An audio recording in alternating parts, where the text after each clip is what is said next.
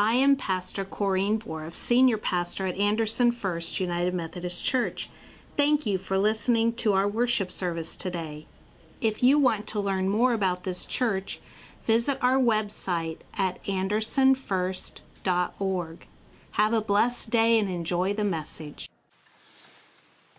Our lesson today is from the Gospel of John. Please stand as you are able.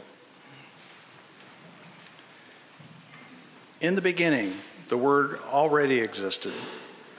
The Word was God, and the Word was God. He existed in the beginning with God. God created everything through him, and nothing was created except through him. The Word gave life to everything that was created, and his life brought light to everyone. The light shines in the darkness, and the darkness can never extinguish it. God sent a man, John the Baptist, to tell about the light so that everyone might believe because of his testimony. John himself was not the light. He was simply a witness to tell about the light. The one who's the true light, who gives light to everyone, was coming into the world.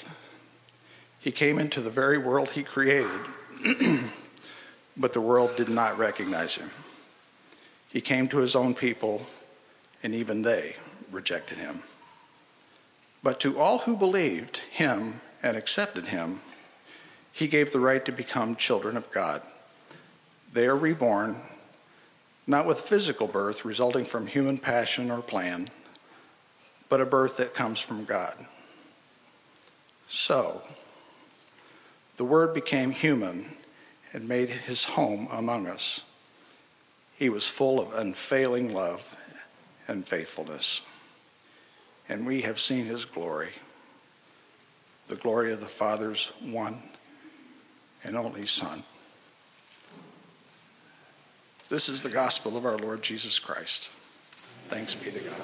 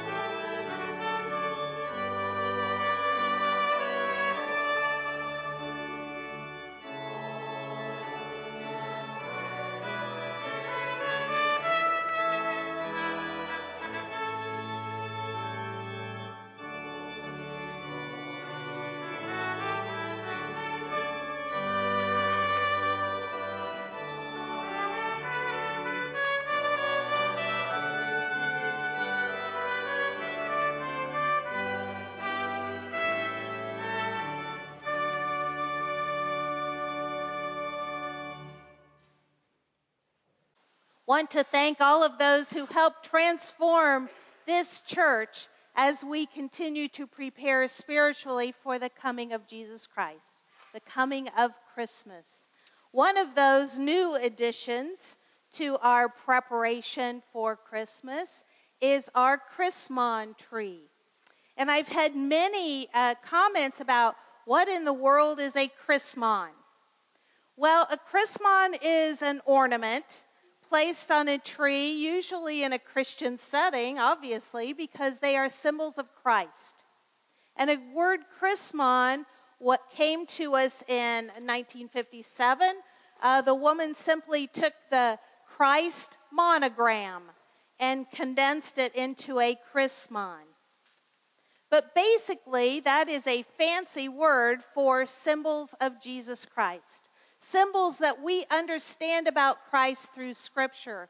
And we're using some of those to highlight what we talk about during Advent this year. The Chrismons themselves, you will have an opportunity to see all of those next week. I'm going to have a list of all of those different ones that are on the tree so that you can see them and understand what they are. You actually have some that you see year-round when we worship here and have Holy Communion on our kneeling pads up here, the kneeling bench. There are symbols of Jesus Christ on there. The word Chrismon is used during Christmas, obviously, because the symbols are placed on a Christmas tree. But they are symbols of Jesus Christ year-around. They give us clues into who Jesus Christ is for us. Today we're going to talk about the triangle. The picture that's up there is a picture of the Chrismon that was made to hang on this tree.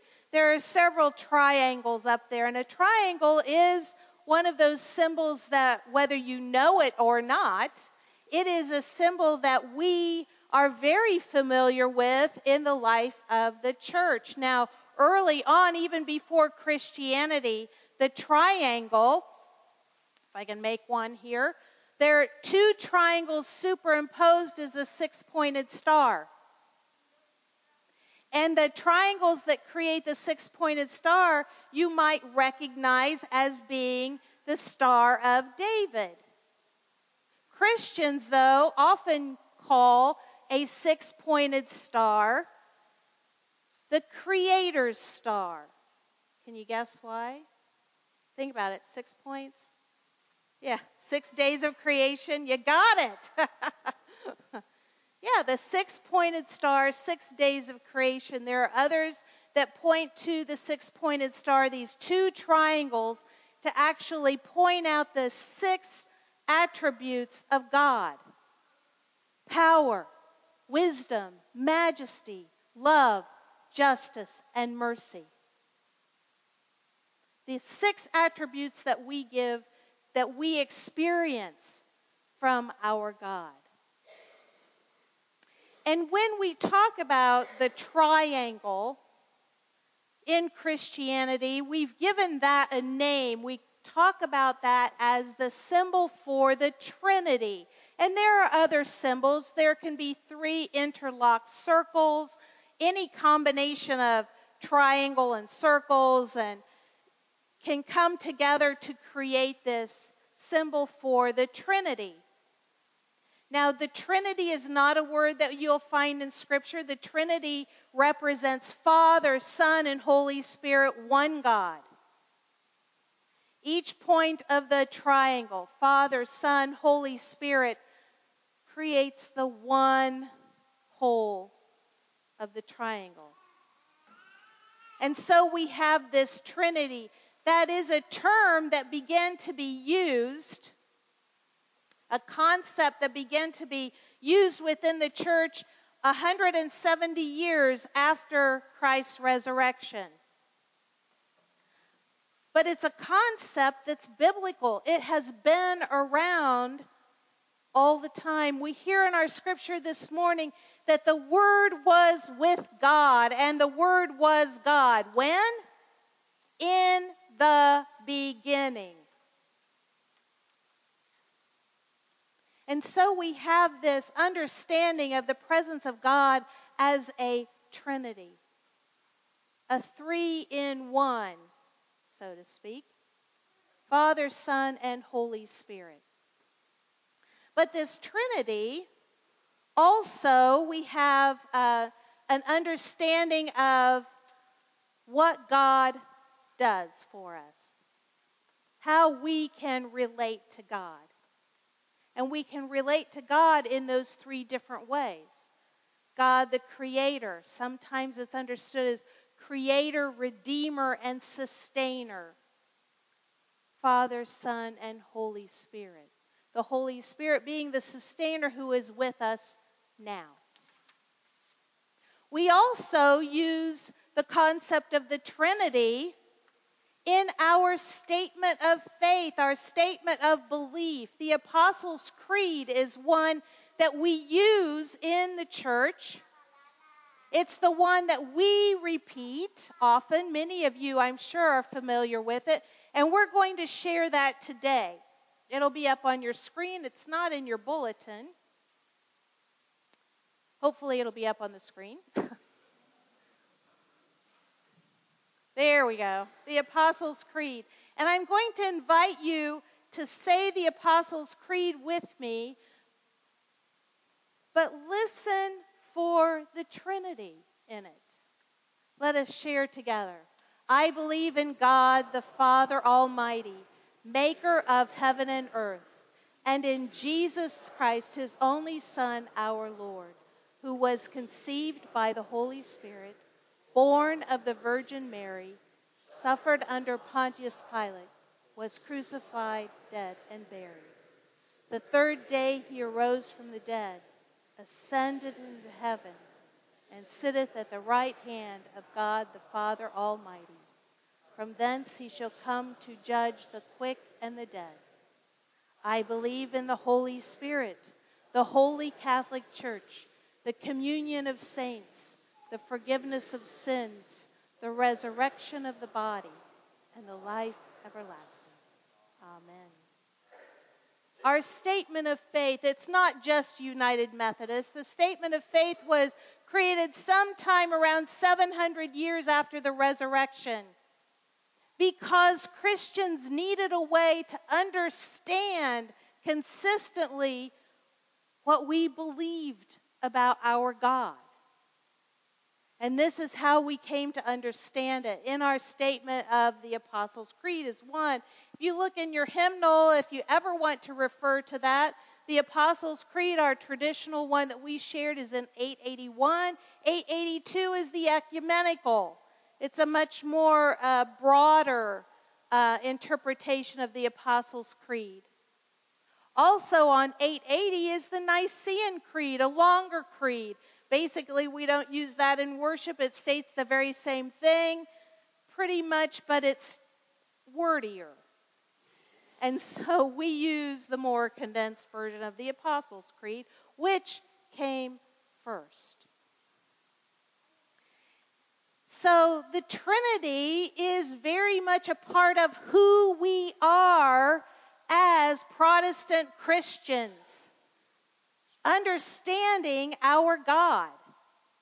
But what in the world does all of that have to do with Christmas and the birth of Jesus Christ? Let me share a story with you. A mother and her young son prayed every night in front of a picture of his father who was in soldier uniform. He had been gone for 4 years serving in the military. And they prayed that he would be safe and would come home soon. And that went on and on and on. And finally one night,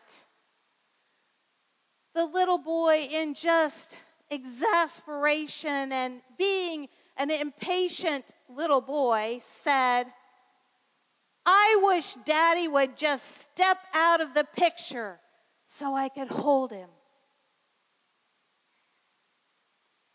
In a way, God stepped out into our lives at Christmas. God stepped forward into our lives, and John talks about this. The Word became flesh and dwelt among us. The Word that was a part of creation stepped out so that he could be a part of who we are, where we are.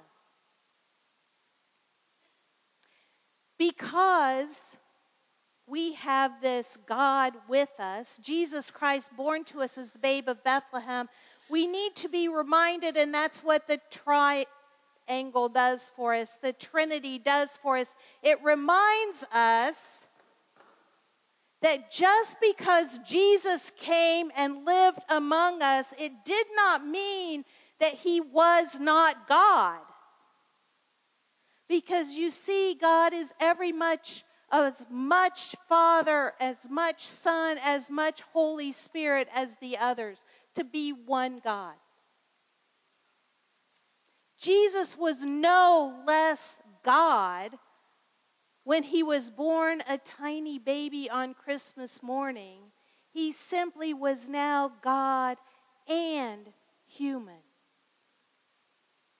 He added human. He was God in the flesh among us. And now the love of God was beating in a human heart. The mercy of God was reaching out in human hands. The wisdom of God was spoken from human lips.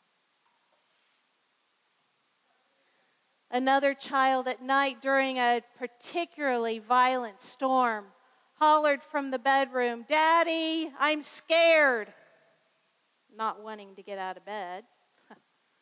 Dad hollered back, "God loves you, God's with you, you're okay." Another big crack of thunder, "Daddy, I am scared." Obviously, this one had been taught not to get out of bed, right? Mine were not so much that way. Dad hollered back, "God loves you, God's with you, don't be scared." And the answer coming back is, "I need somebody with skin on."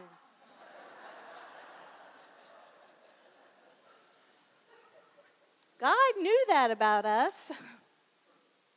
We needed God with skin on. And so God came to us as a tiny baby. In the scripture from John, we learn some very important things about us. One, that God became human. That God was here among us.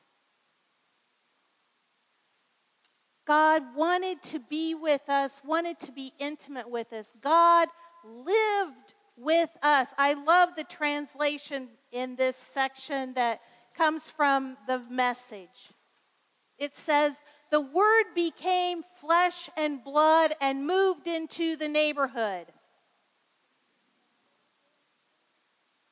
God wanted to be intimate with us day in and day out. God wanted to know us, to be with us, and still does. God has moved into the neighborhood. We also learn about grace. Jesus was born into an oppressive situation. The people were dominated, oppressed, impoverished. He came to a people, a place and a people that was broken. And he himself would be broken eventually. He came saying, "You are worth everything to me." God was telling us in all of our brokenness and all of our self-doubt and all that we experience that is not the good parts of life, that he understands. This triune God understands that. Embodied grace, saying, "You are worth everything. You are worth so much that I will even die for you." That's what our triune God says in the birth of a baby in a broken world. Brokenness was overcome by the broken.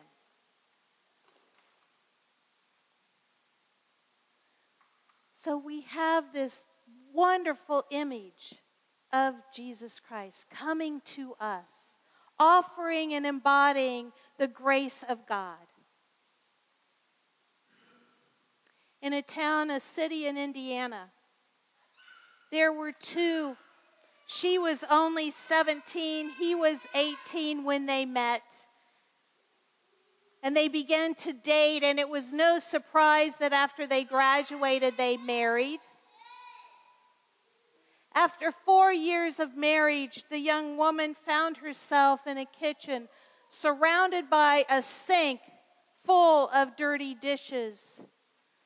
2 young children at her feet. The waste paper basket overflowed with dirty diapers, and dirty clothes were piled in every corner. And she just stood there and wept. And she just snapped. And she left.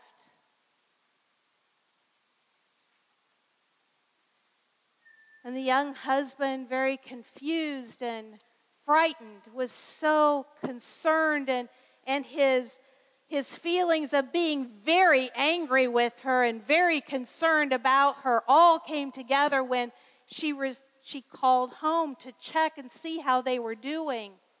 And she asked about the children, and he said, well, if you want to know about the children, they are bathed and they've been fed and they are now in bed.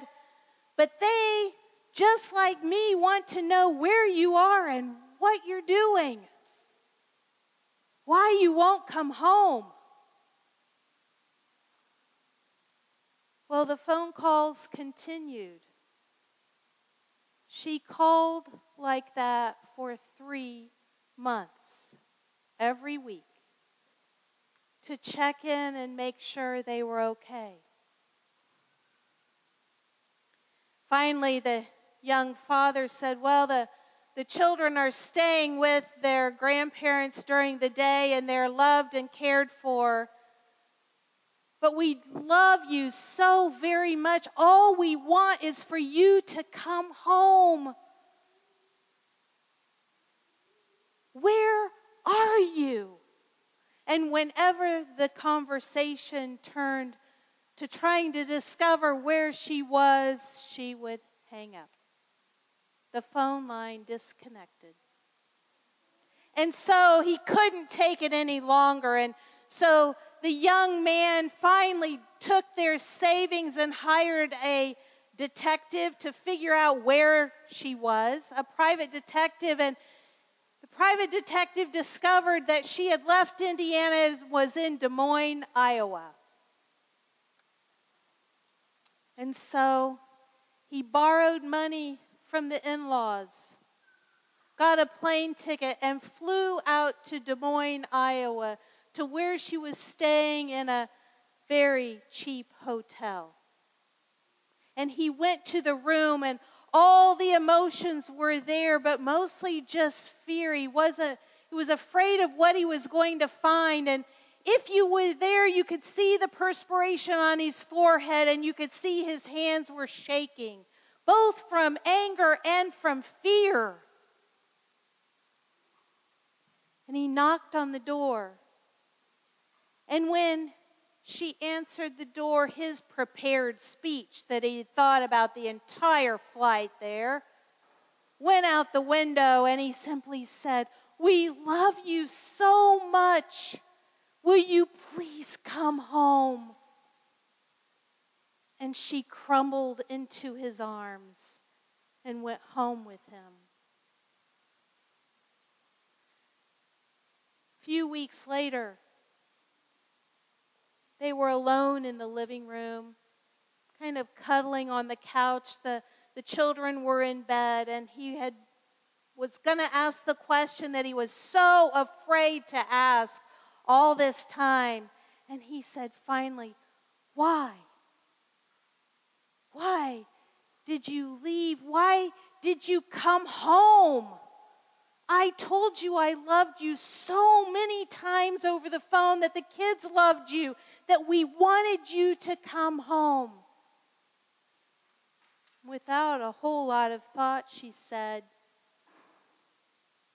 "Before, those were just words. Finally, you came." Christmas is a celebration. Jesus came. The Trinity reminds us that God came to us to show us the love and the grace and the mercy and the peace and the joy that only comes from knowing God. He didn't stay distant from us.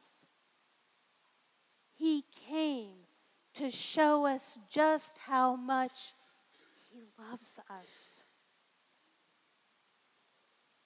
He showed up in the flesh. This is what we celebrate in Holy Communion. This gift of the triune God, God the Father, Son, and Holy Spirit, loving us so much that He came.